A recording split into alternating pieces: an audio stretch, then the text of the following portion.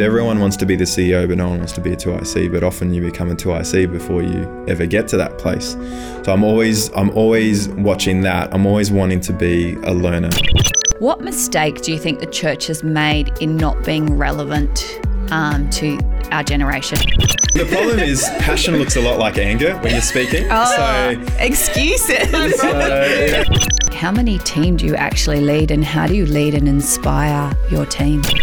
As I started doing that, I noticed people start taking photos and they remember it. Yeah, that's right, we do. I think in a lot of those scenarios, you take out a lot of your anger and frustration on each other, and I think you have to know that you're a team. For anyone that is Christian, I think I got baptized the day before I came on staff. Like I got rushed through the process.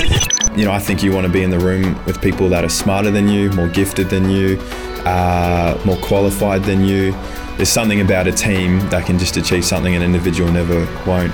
Welcome to the Sisters That Slay podcast, featuring Mim, Fez and Beef, also known as Miriam, Talitha and Ferial.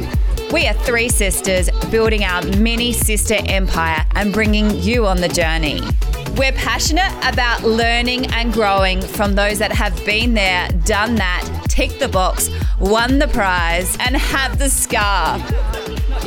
Real people, real stories. We uncover their secrets to how they are living their best lives and push through their lows. Dream the impossible and make it your reality.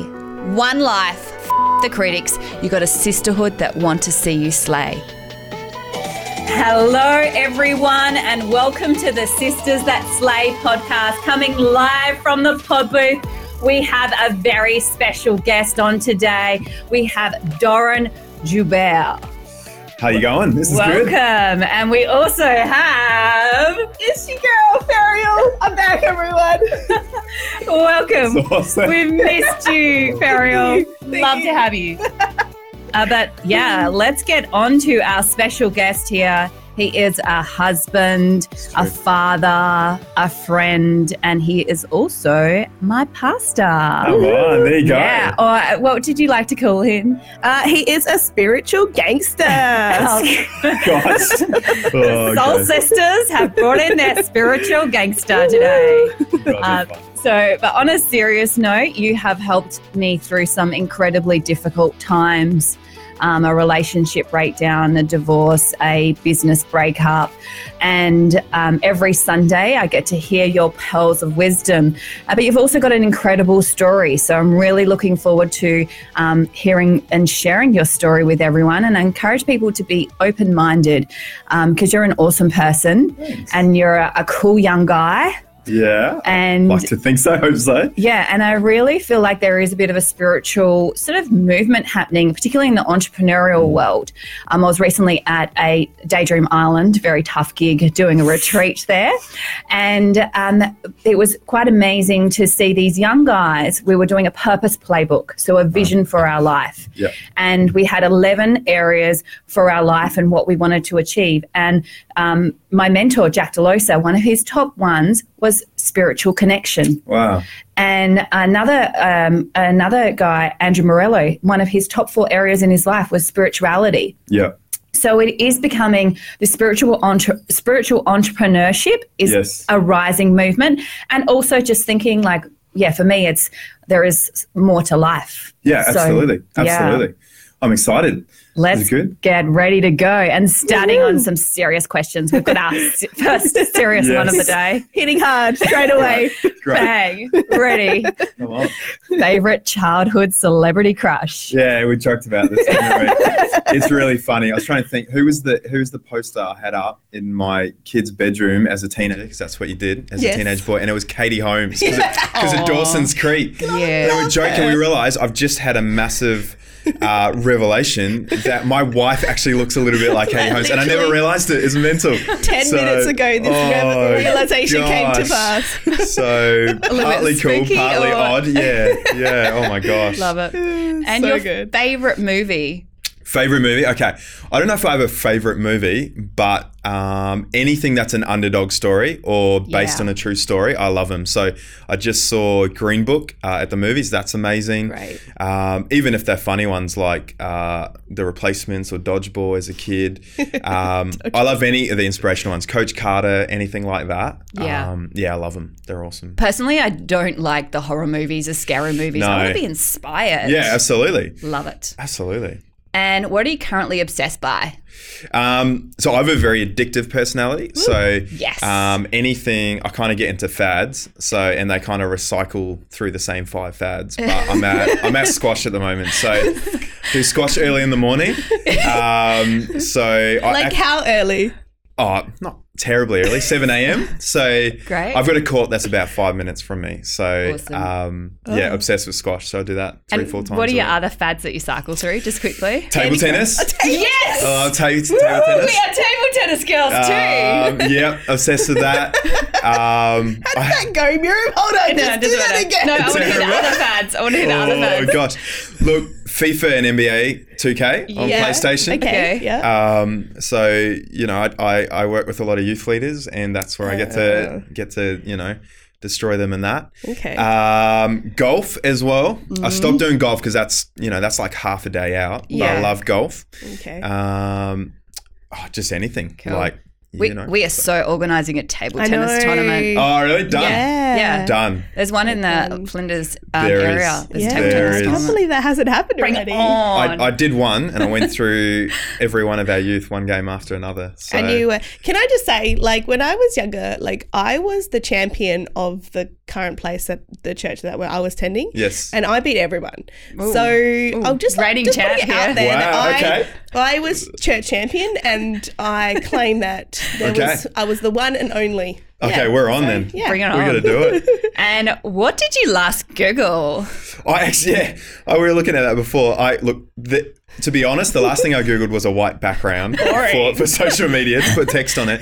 But the thing before that is I Googled Carl Chalmers' 100 meter race that he won in 2016 Olympics. I was talking to someone about. He basically comes from last and wins gold as a 16-year-old and breaks records. So. And you personally know him, is that right? Or Yeah, I do. Okay, so I met him in a really cool way. I went to go speak at a conference in Queensland, and there was another person speaking there that was he used to be an Olympic swimmer, but basically just got messed up by drugs, and was speaking at the church there about just his, where he's at now.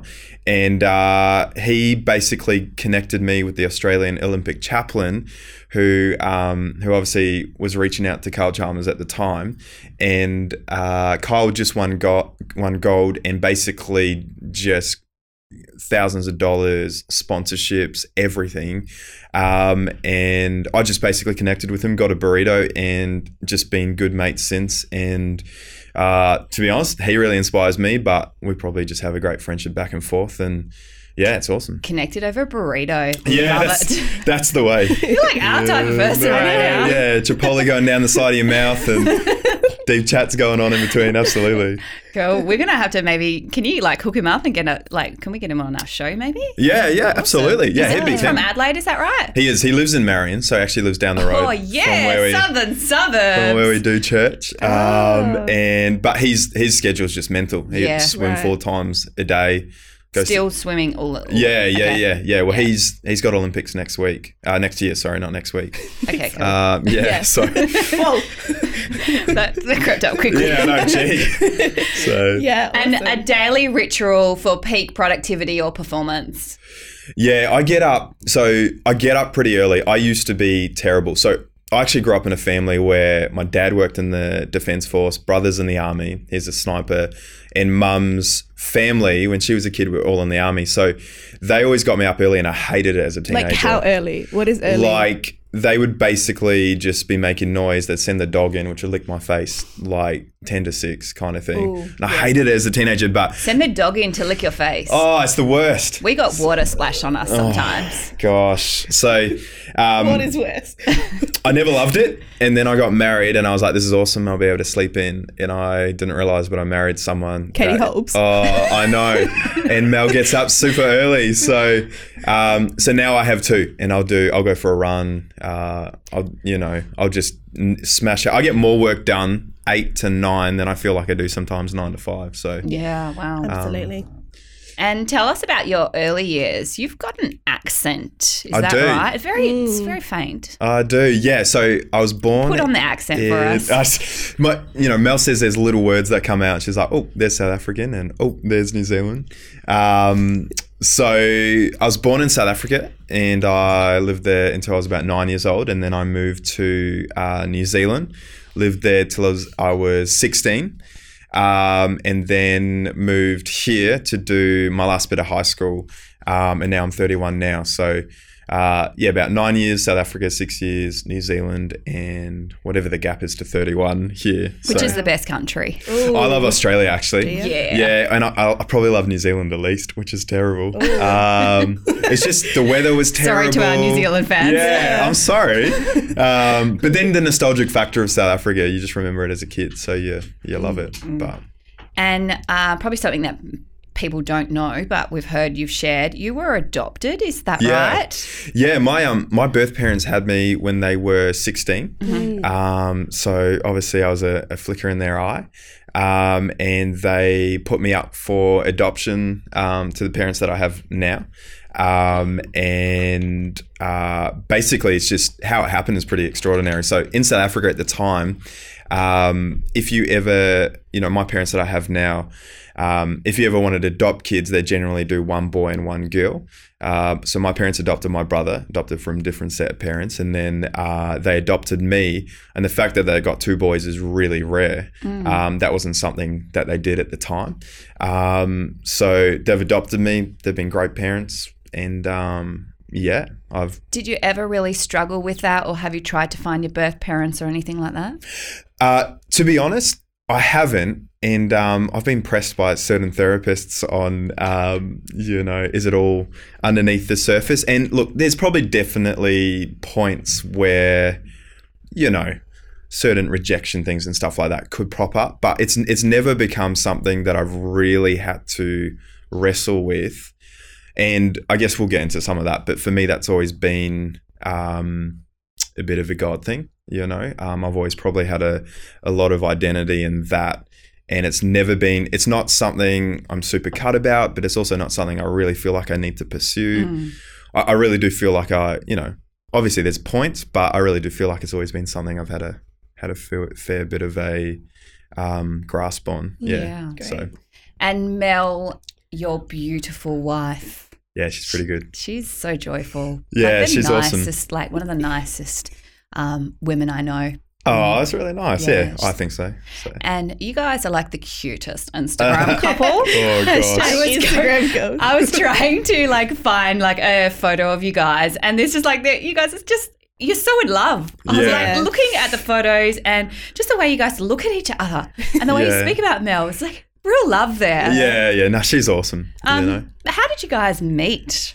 Yeah, so we, my whole, I guess, church journey and whole everything journey was I moved to Australia, and I was at high school, went to uni. I was studying to be a psychologist. I was dating a girl from year 12.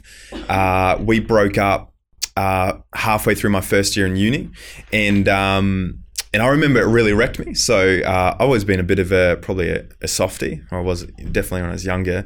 So that wrecked me, and I remember reaching out to a mate, a guy called Simon, who's actually also a pastor now. And he invited me along to a barbecue.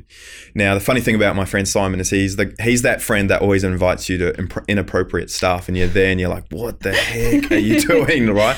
That's me. Yeah, and I'm just like, this isn't, why am I here? So I rocked up, and it was like a youth leaders breakup. So there were 60 youth leaders there, all having a barbecue that had all volunteered for a whole year. And then then here's this guy rocking up getting a free feed, and I was like, what are you doing? Anyway, that barbecue probably changed my life from 21. So at that barbecue, I met Mel, my wife. She was there. Wow. And I was like, she's pretty good. And and straight away, we just became good friends. I met another great friend and guy I've done church stuff with, Mark Evans. And from there, I just formed new friendships. And like everything kind of changed from there for me. Wow. So There Awesome. you go. And what hashtag couples goals tip do you have? How long have you been married for now? That's a good question. 7 years. 7 years.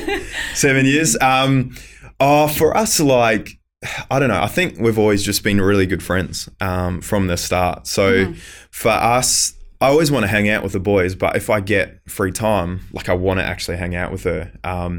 So I would just say, we've always been a romantic relationship, but there's always been friendship there, and for me, I would just say you want to be absolutely great friends with who you're married to, because I just think that's so important. And how long, so friendship to dating, how long was that process? Yeah, we dated for 4 years, so we dated for quite a while. Oh, wow. Wow. We were both at uni. She was studying to be a social worker, myself a psychologist.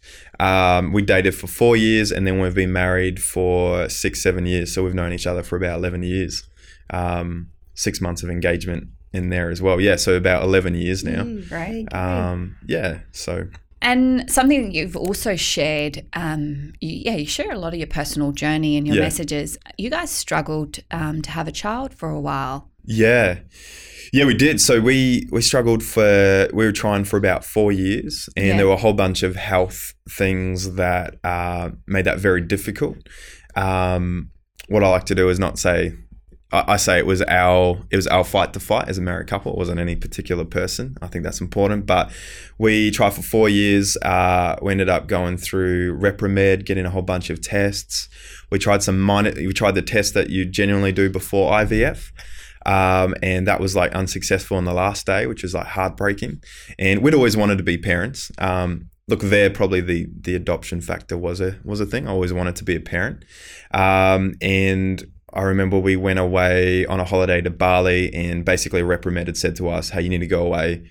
Next step is IVF. Go save $6,000. This is what you needed. This is what's going to happen, and we'll walk through this when you get there. And after about 4.5 years, we fell pregnant just without trying, just hanging out. And so obviously we were absolutely blown away by that. So we've got quite a few friends going through that process now. Yeah, it's tough. What got you through Oh, look, again, Mel and I were great friends. So I think in a lot of those scenarios, you take out a lot of your anger and frustration on each other. And I think you have to know that you're a team. So for us, we were always happy as a married couple. This wasn't to add value, but it was always been something that we wanted. So for us, the friendship factor was there. But I guess, again, we'll get more into it, but the God stuff was there for us. We really felt like we would have a kid, like we really did. And there was something about that whole journey which I guess taught us some stuff as well. We could be sympathetic to friends. Yeah. I actually became, I've said this a lot, but I became an uncle, like, to some of Mel's family, and I learned to, put down my phone and turn the TV off and spend time with them. And for me, I was like, if we can't have kids, then I'm going to love the nieces that I do have. And I think that was quite incredible, So cool. And how has being a father changed you? Look, it's changed me in a lot of ways. It's realised that just in heaps of ways. Like, obviously, my love for my family is just, it grows, and you grow in your capacity. You realise you can do so many things that you couldn't do before. You thought you were busy before you had kids, and then you have kids, and you're like, no. And then just wait. And I've only got one, so that's right. Look, you just care so much about them. Like, a sniffly nose, just like that enough breaks your heart. You're just like, oh, come on, you just want to protect them and love them. And you really enjoy it. Yeah. So you were studying psychology, Yes. wanting to be a psychologist. What made you decide to become a pastor? Yeah, so I say that I fell into it. So I attended Sunday school, a couple of times a year when I was younger, but I would say I really kind of switched on in Australia. I never went to a Christian school. My mates weren't Christian at school. So I wouldn't say I was at any means a Christian kind of kid. But what happened was I was studying psychology at the time, and I met Mel, I met Mark, I met a few of these friends, and I just got on with them like a house on fire. And at the time, the church I work at now, basically their whole youth ministry staff got wiped out. So they had 4 people on staff. So they were looking after, for the viewers, they were looking for up to 300, 400 kids, right? And one burnt out, one got glandular fever, and another 2 basically the whole team got wiped out. So 3 people that had been around for ages came on staff, and they basically were looking for one more. I'd been helping out and volunteering, and they asked me to come on part-time. And we were just looking after young people that whether disadvantaged or wherever they were, and a lot of them. And I came on, and I really fell into it. I'd barely been going to church for that long. For anyone that is Christian, I think I got baptized the day before I came on staff. Like I got rushed through the process. Fast track. But for me, I've always liked that because Step I've up. wanted to be Sink or swim. yeah, and I don't want to be the Christianese guy that where people just dismiss what you've gone through because you've just known church all your life. Well, I haven't. So from there, I finished my bachelor. I deferred honours, went to Bible college, continued working and being full time, and now I've done it for pretty much 10 years. Wow. So And you've set up your own church now. How did that process, what happened with that? yeah. So we started a campus on the south of Adelaide. So for anyone that doesn't live in Adelaide, Adelaide's pretty split in half, north and south. Mm-hmm. And we've always had campuses on the north side, none on the south side.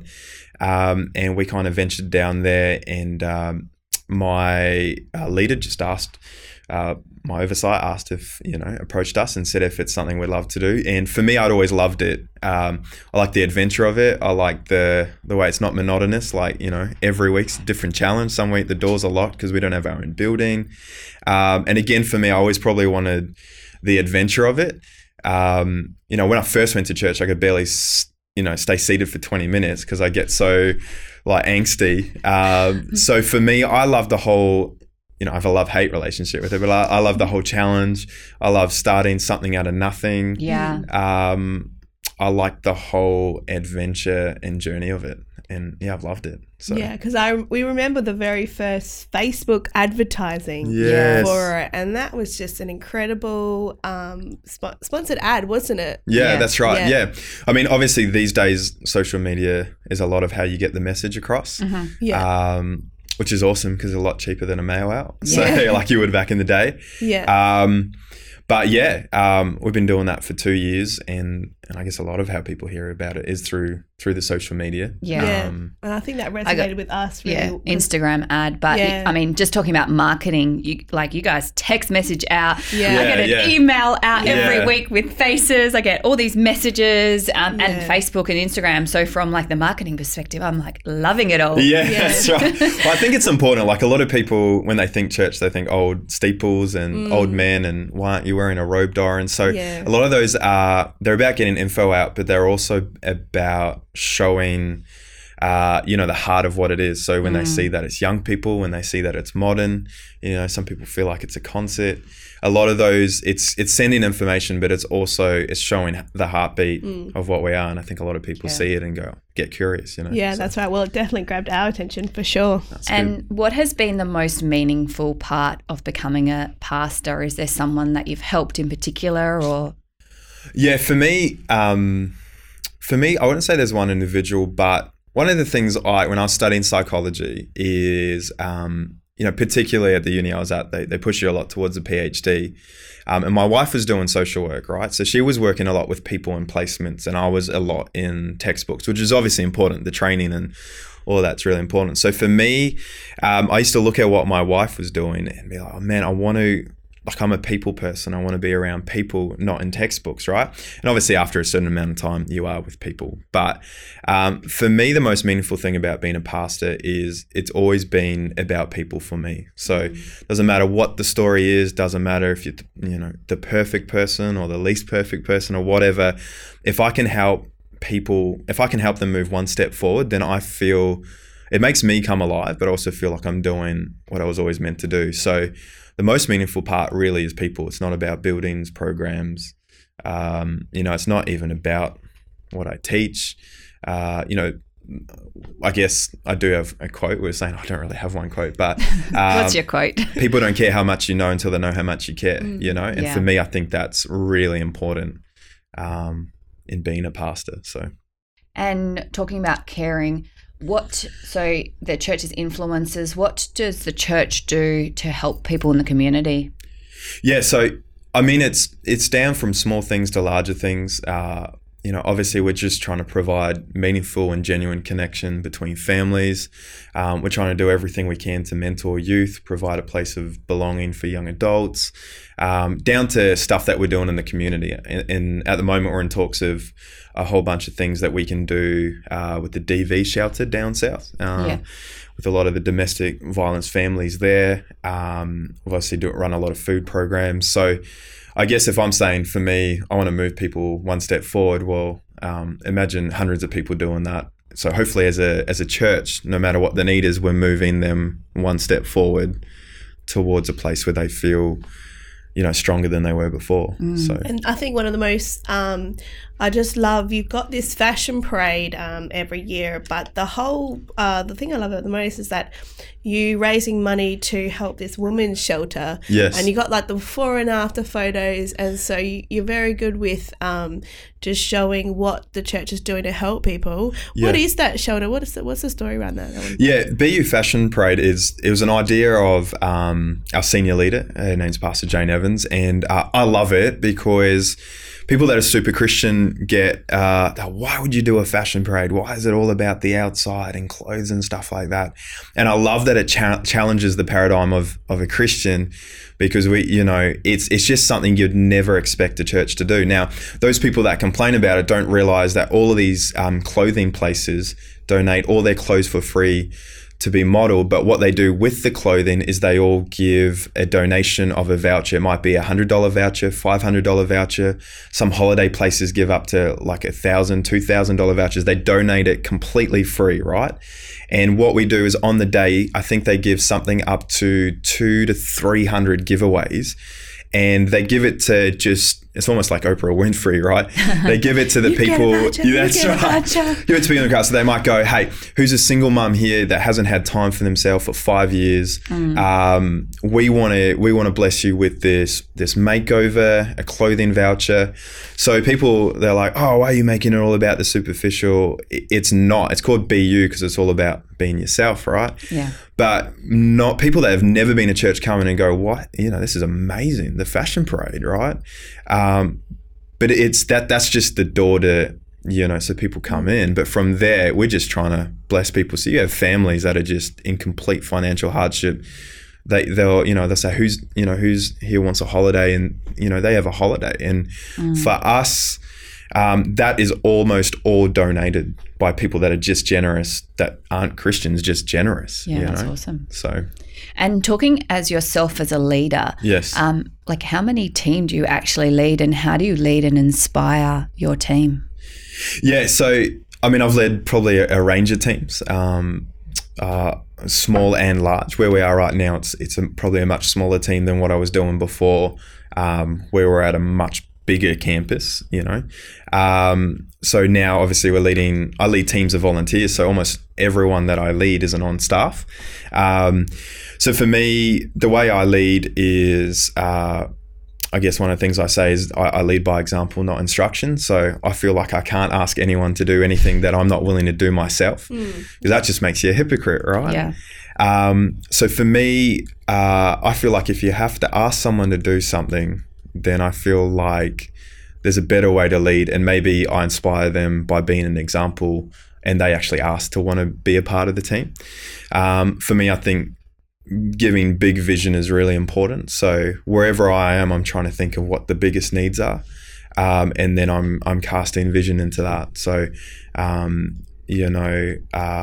trying to, for me, it's really important as a team that we're being genuine and real. And so I'm trying to do that. I'm trying to be an example of that, but I'm encouraging team, hey, you know what, there's a great challenge these days to, not just put on a mask and pretend everything's okay, but to be real and genuine and to break through by being an example, I love, we talk about green brain, red brain, and you've green brained your team to be the dream team. Yes. Is there a cool motto behind that or anything? No, I think it just sounds good and it kind of rhymes. But look, we want something that's easy to remember, and I mean, we do that because it's really important. For me, I don't want people to think that everything we're doing is built on all the amazing things I've done, because I'm just one person. I've realized that team is one of the most powerful things you can have. And 100 people can do so much more than one person. I think you want to be in the room with people that are smarter than you, more gifted than you, more qualified than you. There's something about a team that can just achieve something an individual never won't. And I've realized there's nothing, less fulfilling than thinking you're the man and arriving in a place and realizing you did it alone. Certainly not you. No. And who has been your mentor? Look, for me, I think anything in life is you want to be a learner. So I say to people, I actually don't talk too much about mentors, because a lot of our generation these days feel really discouraged because they don't have a mentor, right? I try to encourage people to be a learner, not someone that's necessarily mentored, because you can learn from a mentor, you can learn from an inspirational movie, you can learn from a book, you can learn by watching people. So for me, I'm trying to learn as much as I can from as much around me as possible. Now, I have a couple of mentors, but for me, I've learned to be a self-learner. So whether it's books, podcasts, whatever it is, I try to mentor myself, not just through people, but through everything that I can. I would say my wife is probably one of my greatest mentors, because your partner knows the real you, and they have a great ability of pointing that out, and try not to be defensive and go, absolutely, you're right, let me grow through that, Yeah. And just I have been, and I actually learning, I love that response. And I actually, your presentations, your messages that you do on Sunday, I learn so much from just how you present. Yeah. Oh, that's awesome. So in terms of public speaking, because I'm on that journey at the moment of sharing my story. How do you prepare for your message? Yeah. What do you sort of do? Yeah. So I would say I'm a little bit of an unorthodox preparer. So a lot of people spend a lot of hours and a lot of time. What I do is I think about something, and I think about it in the car, think about it in the shower. I'm always thinking about it. So when I go to write my message, it literally will come out I'll write it start to finish, and it'll come out in an hour and a half. So a lot of people will spend hours upon hours working on wording and stuff like that. I make sure I'm not so specific that it stops me from sharing my heart. Right. But I will think things through. I'm a thinker, so I always think about stuff. And then I say it's literally like vomiting on a piece of paper, right? It just kind of comes out. I try not to say it because I have a lot of friends, they don't prepare like that, and it discourages them because they spend a lot of hours. But for me, that's kind of how I prepare. Yeah. So do you write it out like word for word, or? I do. Yeah, I do. Yeah, right. And then do you say it in front of a mirror, or like? Yeah. I have a rule where I will. So this is why I say I'm unorthodox. I have a slightly photographic memory. So when I went into exams, I could look at a piece of paper and it would stick in my mind. Right. So I would test really, really well. But the thing is, if you asked me anything about that a week later, I wouldn't know anything about it because my memory in that moment was stuck there, you know. So I have a 20 time rule, so I read my message 20 times. Wow. And then 20? I just read through it 20 times. So you speak it on Sunday. When do you write it? And then when do you do your 20 times? So I will write it on a Thursday. Yeah. So I kind of have a Thursday tradition where I drop my daughter at my grandparents, and then I go for a run Henley to Grange Beach. Yeah. Then I, at the beach, in an hour and a half, write my message and then go. At the beach? Yeah, so I put my earphones in awesome. and I do it. And then on Saturday, I might fine tune some stuff, but I'll just read through it Like, then. are you handwriting it on a iPad? What are you doing? Laptop. So yeah. you read it So and you then run with your laptop? No, I go for the run. Then after I've done that, right, my right, routine is to sit down, have a coffee and let write the it. man speak. Sorry. Oh gosh, no way. Sorry, So I'm after intrigued you're by reading, this. then you speak it, like you talk it out, or Yeah, when I'm reading it, I say it out loud. Because as okay. you're reading it, you realise whether you're waffling, what doesn't make sense. Now, Wow. you told me one time your after church routine of watching yourself on video. Yeah, I hate that. I hate Gosh, that. tell us about Yeah, that. I do watch it and listen to myself, but I hate it. I Yeah, hate it with I a hate it passion. too. Tell us. You do it. Like, a lot of people don't do it. Tell us what you do. Yeah, I'll just watch it and Like, how many times? Like, just together or? Oh, I don't really have a distinct. Okay. I'll just watch it a few times, but then I can go, hey, wouldn't mind smiling every now and then, Doran, would you? Or stuff like that. So, Doran, do you know that's like the number one feedback we give Miriam during these podcast sessions? I have like a resting smile, Miriam. I won't swear, but I have a resting biatch face. Yeah. Biatch. I totally get it. Sayo. Well, the problem is passion looks a lot like anger when you're speaking. So Excuses. so sometimes people just feel like you're angry at them, not passionate. Yeah, true. But no, I watch it. I remember for ages I was holding a mic, and for some reason I put my fingers out, and I looked like I'd be pulling the finger like while I'm speaking in church for all of us. And I was like, oh, come on. I may or may not just, do that to my sisters. Remember, it's terrible. It's deliberate. It's terrible. So. And then, didn't you like have like a word that you had to say or something in like a prank or something? Was that right? Yeah, we used to. That was a bit silly. When we were younger, we'd all give each other a funny word, and it was like a challenge in that time to speak where you had to say that word without anyone realizing. What was the word? We'd just do silly ones like just weird. Yeah, I don't know, like an elephant or something like mezzanine that. Or like just words that you'd never ever say in a message, but we'd say it. But you have matured from that. Yeah, that was just games to keep it interesting. That was hilarious. So. And just my final point on the speaking side. So, do you try and share stories? Like, how is there a methodology? Because you're really good at bullet points. I've got takeaways. I've got stories. I've got like a few Bible verses. Is there like a methodology that you use, or? Not heaps. I guess you always want to add in a bit of story. Obviously, some verses and some points. What I do is if it's naturally following out, as I'm writing it, if it's naturally coming along chronologically, I'll put it into points. If it's not coming along in distinct, like if it's not flowing in distinct parts, then I'll just keep it as a free flow. But what, I've learned more and more. It's funny when you're anything in public speaking, and TED Talks has probably shown this to be really specific, is people will only ever remember one or two things. So I've started trying to do bullet points because they might not remember the whole message, but they'll remember 2 to 3 things. In fact, as I started doing that, I noticed people start taking photos and they remember it. Yeah, that's right. We do. That is me. Yeah. So for me, I'm like, if they just remember 3 things, then that's great. Because there's nothing worse than finishing a talk. And so what was the best part? And they're like, and you're like, yeah. I've got a little red book with all my notes in it. Well, that's encouraging, So, a little red book.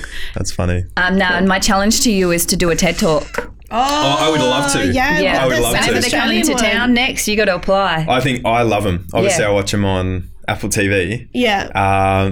No, I think that's the way to go. Less time and more potent. Do you have a favourite TED Talk or one that you... I haven't watched any for a while.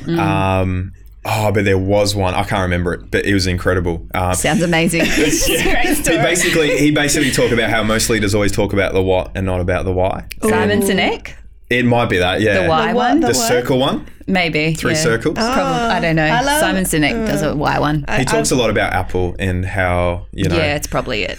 If you talk about the why, then people won't care about the what, you know? I just got into Death by PowerPoint, the TED Talk, and I'm like telling everyone about how good it is, Death by PowerPoint. Okay. Google it. We need to watch Okay. it. Yeah, you Once again. must. Absolutely. Yeah. So we're going to get on to some meatier issues. All right, let me have a drink from my Ooh. pink teacup. Yeah, let's go. Everyone what take did a you call it? My the pink BC. No, what did you give me the acronym? What was it? EG. EG. He's like, EGT. I'll have Oh, an EGT. no, EB, Oh, English EB. breakfast. And I was like, what? You didn't know what that EB. was? No. Oh, goodness, yeah, okay. we were like, oh, You we're not. obviously go to cafe quite a lot. Yeah, no, that's fine. EB. What did you say? EB. Yeah. English breakfast. English breakfast. Who else knew that? I just want everyone to know. Maybe it's something I Let us invented. know. Yeah, please let me know. Is that a common thing? Am I just, not with it? All So I was chatting to a mutual friend and of both of us. She's actually known you through a bit of your journey. Yes. And I was like, I'm interviewing Doran. What question should I ask? And we got onto the subject of guilt. And she brought up that for almost 2 decades, she suffered with a guilt that she was the cause of her parents' bad relationship. Wow.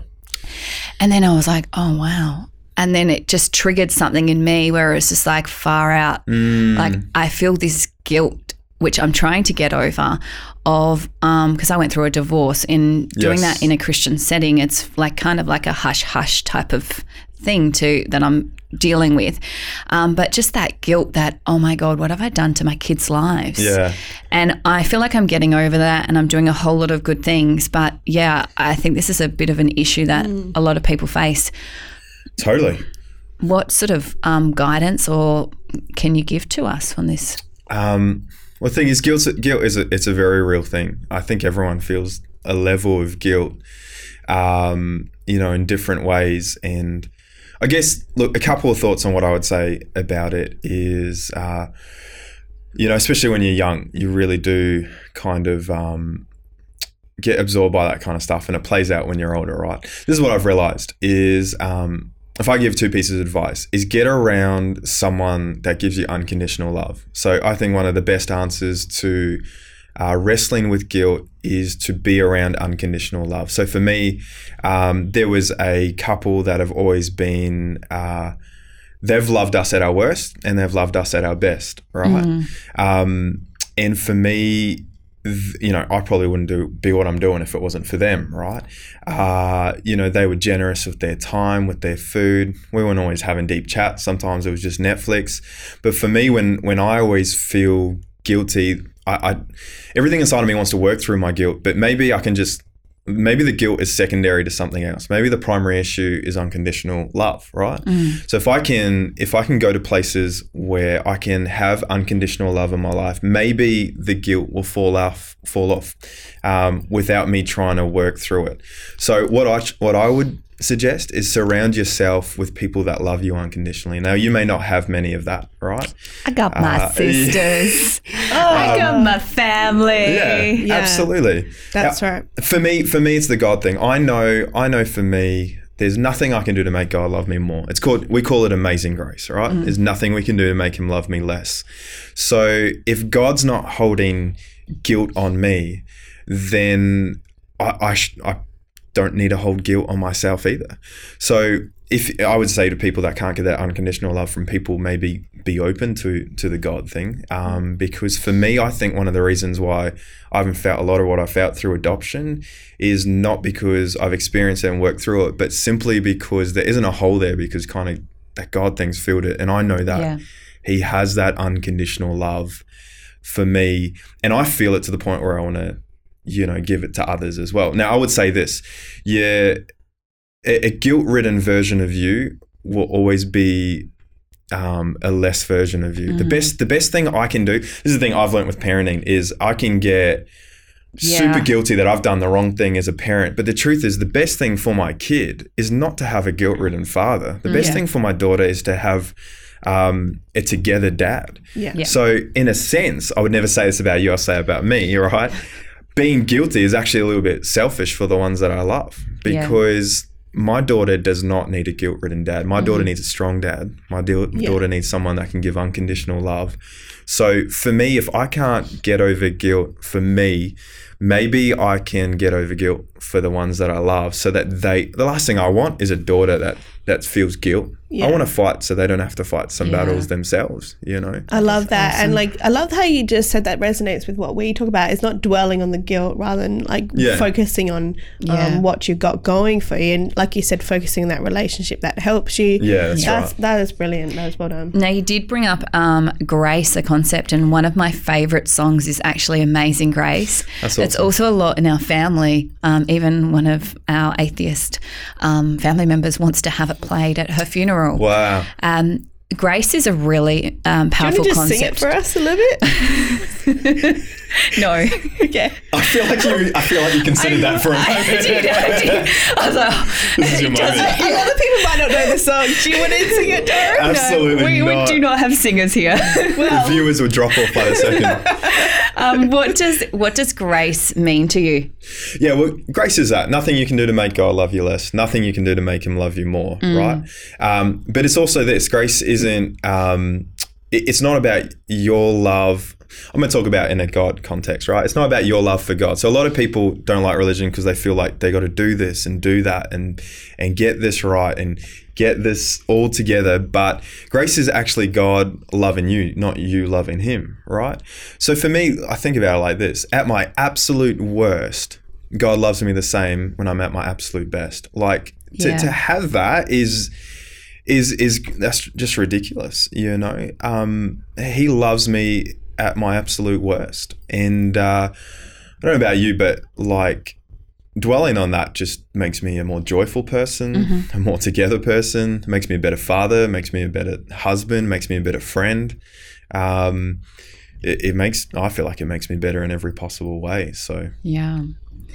And another powerful concept, forgiveness, which when I thought of forgiveness, I thought of my sister here because she remembers everything. Wow. Like if someone didn't come to her birthday party. No, that's not right. Not like that. Just what you do. Okay. That's awesome. It's personal. Yeah. So I'm asking for a friend. Yes, Joking, yes. everyone. I'm asking for a friend. I don't remember everything. Don't worry. That's so funny. But I see a lot of people just carrying around this anger and this hurt and this Yeah. resentment for something that happened like 10 years ago. Yeah. And for me, it's perhaps potentially like struggling to forgive myself sometimes on Yeah. things. But how do we forgive people that have hurt us? Yeah, look, it's so hard, you know, because you feel like you do forgive and then you kind of get, you know, post-traumatic forgiveness disorder where something comes up and all of a sudden what they said, what they thought just triggers it in you. And you're like, oh, maybe I haven't completely forgiven. Look, forgiveness for me is again, it's hard to talk about it outside of a God sense because that's kind of where I'm coming from. But for me, forgiveness, it's not me saying what they did doesn't matter. It's me saying God will take care of that. It's my responsibility to forgive, right? So it's my responsibility. It doesn't necessarily mean that I'm going to completely forget. Like trust might have to be rebuilt and certain boundaries may have to be put in place. But forgiveness isn't really for the person that's done it. It's for you. When I'm unforgiving, I'm the one that's angry. I'm the one that's thinking about it in the shower. I'm the one waking up first thought in my mind. I'm the one struggling to enjoy quality time. I'm the one, I'm actually getting exhausted by forgiveness. So getting rid of it or dealing with it, wrestling with it is actually for your own benefit, right? Otherwise, I'm the one that suffers. And then, you know, I'm taking it out on people around me. We all do that. Yeah. So forgiveness isn't necessarily for the person you're forgiving. I would say it's for you. But the God factor of it is, hey, you know, God promises to be faithful and, you know, over time will restore, will, you know, do his part on his side. So. And we were talking about this in the car because Miriam decides that I have troubles with this, but I actually don't because I have figured it out, the keys to get rid of it. And it's actually with, and you're really good at doing this, but if I just find that if you do your morning routine of starting the day in gratefulness, it's a lot easier to remain that way. Totally. And well, yeah. So I know for me, business can be sometimes a bit cutthroat. Yeah. Like it's sometimes a bit of a dog eat dog world out there. Yeah. But I just feel like if I don't forgive them, or if I don't move on and let go, they win. They have the power, and it's all about, no, that's not being my best self. Yeah, totally. And then you're a worse off, your leader. You're just a less version of yourself. So again, same as guilt, you become less than what you can be. So again, you're the one missing out, and because you're the one missing out, everyone else is too. I would say forgiveness is a process. There's some things that if you want to get forgiveness in a month or a day, there's some things that may take 5 to 10 years to work through. So I definitely don't think it's a destination. I think it's an ongoing process where there's some things I get over in a second. There's some things I need to continually work through and be mindful and aware of it, Yeah. That's good. The next tough one. So one of the things, something that's just come into my life, I don't know, but I've been having quite a few friends, and it's actually been guy friends. I don't know if as females we just talk about it and maybe the guys bottle it up a little bit. Yeah, totally. But just struggling with anxiety and depression. And I was at a accounting conference last night, and they were saying mental health is just it was pretty serious with business owners. 70% responded to say that they're feeling anxious, stressed, or depressed. Yeah, wow. And I know I was probably in a bit of a hard situation about a year ago. And what words of encouragement do you have to someone that's feeling these thoughts? Yeah, look, they say anxiety, it's massive today, more than it's ever been. Yeah. It's hard because in a sense, I don't have the answer. I don't in any way proclaim to be able to fix it or anything like that. That's another thing that is a process, not a destination. I don't know if we'll ever reach a place where anxiety isn't a thing for us. I think it's not something you can get rid of. I think it's something you have to manage. And in fact, if you study a lot of anxiety, some anxiety is actually really good for you, right? Some anxiety is what actually causes you to rise to the fight. It shows that stuff matters to you. Anxiety isn't always a negative thing. It can actually be a positive thing, but I'm very conscious that it's a very real thing for a lot of people. I don't want to dumb it down with a couple of solutions, but I guess again, for me, it comes back to what we were saying about guilt and forgiveness. For my wife, for my daughter, and for the people I'm caring about, they need the best me. Yeah. Right? I actually think the best solution to dealing with a lot of personal stuff is an unselfish solution. So for them to get the best me, I need to overcome my anxiety in the best possible way. They need a strong dad and a strong husband. And if they're going to get an anxious dad and an anxious husband, then for my family and those I'm caring about, I'm going to see anxiety in them. So the reason why I want to be different is because I don't want them to fight that battle. I want them to be secure. I want them to feel loved. I want them to have the best me. So therefore, I need to actively work on me being the best me. I need to find a way. I need to see what are my triggers and anxiety, what triggers me off. Being home alone, does that get me overthinking? Being poorly organized, does that get me anxious? I need to find out what my triggers are, and I need to work a way through it. In fact, there's a great book, and I'll share it for the last point that you said. It's not by a Christian author, but it's the one I'm reading at the moment, which is called Atomic Habits, right? And it's by James Clear. I'm just looking at it on my iPhone, and he just talks a lot about developing habits, not about setting goals, but setting habits. If you can set the right habits, you'll reach your goals anyway, right? But he talks about habit stacking. If you can stack positive habits on top of each other, then it's a great growth principle. So I think with anxiety, if you can find a way of stacking anxiety solutions on each other, if you know it's when you're alone, then organize a regular time when you're with people. If it's when you're with people, then regularize a normal time when you're away. I think we got to find as many ways to stack as many solution-based ways as we can to deal with it.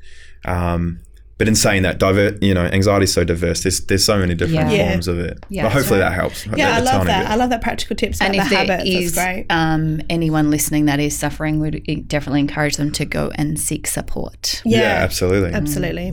And you can message Darren on his Instagram Yeah, as we you're welcome discovered. to. We'll tell you about that. And so for what other words of encouragement? I know, so for me a year ago, I honestly thought, and I don't want to swear because I'm in front of my pastor. No, that's fine. That's They fine. can censor it, but not on the Facebook Live. Yeah. So I honestly thought like I had fucked up my life. Yeah, absolutely. So just all these things were just like going wrong. I got hit Yeah. with 3 really full-on things. Yeah. Like finalizing a divorce. I was seeing a guy who'd broken up with me, and then my business partnership had fallen through. Yeah. And it was just like I realized like it was up to me to sort of change and to just make those just slow changes to just be really like, this is not the life that I wanted. Yes. How do I go out and change it? What words of encouragement do you have for someone that wants to make those changes? Yeah, look, that's challenging. There's moments, and it feels like when it happens, all happens at once, right? Yeah. It often does. Absolutely. I call it, in leadership sense, I call it leadership quicksand, where you're sinking, and every effort you make to get out, you kind of go deeper, right? And it's hard. Like it's absolutely hard. Look, I think it's never one thing. It's a lot of different things, which is what you're saying. I firmly believe that people are way more capable than they think they are. Like I've watched, becoming a dad has shown me that. Like, I thought life was challenging before, but then you add in extra stuff and you realize you're capable of so much more. You're capable with less sleep. You're capable with less input to yourself. People are incredibly strong. For me, I say in church, if you could think about yourself how God thinks about you, you would be blown away how capable He knows you to be, right? I was even reading the other day, the SAS have this rule, it's called the 40% rule, and they say that whenever they're at their point of tiring out, right, they're actually only at 40% of their capacity, right? So Wow. I would say you're capable of so much more than you think you are. I know it feels like you're drowning and it feels like you're deep, and in those moments it feels like you're absolutely losing the plot. But what if you were actually only at 40% of your capacity in that moment? What if you actually had 60% more to give? Imagine, for me, that makes me feel empowered, like I can actually do something, like I've actually got so much more in me. Look, one practical thing I've learned is something that I remember reading a while ago called the 1% rule, right? Which is that 1% sounds really small, but 1% multiplied over and over and over is a powerful thing. Now, I think in this book, it actually talks about it as well. It's about consistently doing 1%. So most of the breakthroughs, most of the great things that I feel have happened in my life very rarely came off from me doing one amazing thing. It just came from me doing one small right thing over and over and over and over and over. Just an encouragement there. It's the same with exercise, with food. You don't get skinny by fasting one meal. What? That's right. It's just 1%. But most people, they want a quick fix and a quick solution. Yeah. So yeah, it doesn't happen. Like very few things in life happen that quick. So for me, much of what I feel has been a great blessing in my life has come from me just consistently doing 1%. For me, it's been 1% a better husband every day. It's just trying to further myself 1% at a time. And that takes the weight off of going, I've got to come up with this $1 million idea, or I've got to absolutely nail this opportunity, which just puts anxiety on you. Building anything happens in 1%. It doesn't happen, with these massive moments. I don't think so anyway. So we got our gold. I'm writing notes as I'm going along here. Yeah. Do you know what? Your story about the 40%, I actually reckon I heard that from you. And that whole concept has just, opened a bit of a spot for me. But that where when we think we can give up, we actually have Totally. more to give SAAS up. proven, is that right? Yeah. Well, I read a magazine, so hopefully it's, well, I was eating a burger at Grill, and I was like, oh, it's so interesting because it's so true. I mean, I don't know if anyone watches the program Life Hack, which is coming into season 2, right? And you see what the human body is capable of is remarkable. It's just amazing, you know. And this is a bit of a difficult question, but I'm asking it anyway. I don't believe that that this is your particular church, but Yes. what mistake do you think the church has made in not being relevant to our generation? Oh, look, I think, you know, like anything, the church has imperfections. First of all, I'd say this. What I've learned, and I've said this before, it rhymes, so it's a bit corny, but what I've learned in church life is when it comes to frustration, I've said it before, your frustration is your allocation, right? So for me, what I aim to do is not get frustrated at all the things that church is doing wrong. I want to see what's my frustration, and turn it into an allocation. So when I first came to church, I found it to be really cliquey, right? Yeah. Even though I had great friendships, you know, I had limited friendships, and it was really cliquey. And I realized I could spend all my emotional energy getting frustrated at that, or I could be the person to change that. Mm-hmm. So now where I am right now, for me, one of the most important things when it comes to church is not being so churchy that new people don't feel welcome. So I'm always trying to, and we're not perfect by any means, but I'm always trying to break clicks down. So I think it's not too much about relevance. I feel like people are starting to realize that church has moderned itself. In fact, I think the media is starting to attack the church for having modern buildings and, you know, great resource and stuff like that. I think everything comes down to relational. People not feeling connected, people not feeling like, just feeling like they're in an organization but not family. So I think the church has a great challenge to keep it about people, keep it about relationship. That's why I love that we've just started a campus, because we have terrible facilities. We have so many things that aren't going for us. We run kids programs. We don't have the best kids rooms, even though your kids go. But for me, people just keep coming, and it keeps growing and growing and growing, because I've realized if I can just nail the main thing, which is what I believe church is called to do, love people, be genuine, be real, you know, encourage relationship, then we're winning. And people are willing to put aside all the imperfections, because the main thing is we're doing our best to champion that main thing. Yeah. You know? So I think the great challenge of the church is to make it about people and relationship, a place of belonging. I think, let me say this, it doesn't matter if you're a drug addict or if you're a CEO, it doesn't matter if you're whatever, a prostitute or a famous sports person. What I love about church, they all belong there, no matter what. Yeah. And I think it should look a bit messy in church, you know. So If it's not messy, I don't know if Absolutely. you're doing something dramas. right. You just mentioned about your incredible growth, and that's one thing I don't think our audience knows, just how you've gone from what you had like no one to how many people do you have in the church now? yeah, well, we have about 300 on a Sunday. Yeah. And you know, we're currently trying to look for a building that we can have as our own. Yeah. Now, we certainly by no means have we made it. There's people doing a lot better, and there's people that struggle a lot more. I don't think we've made it at all. You know, there's something like, forget the stat.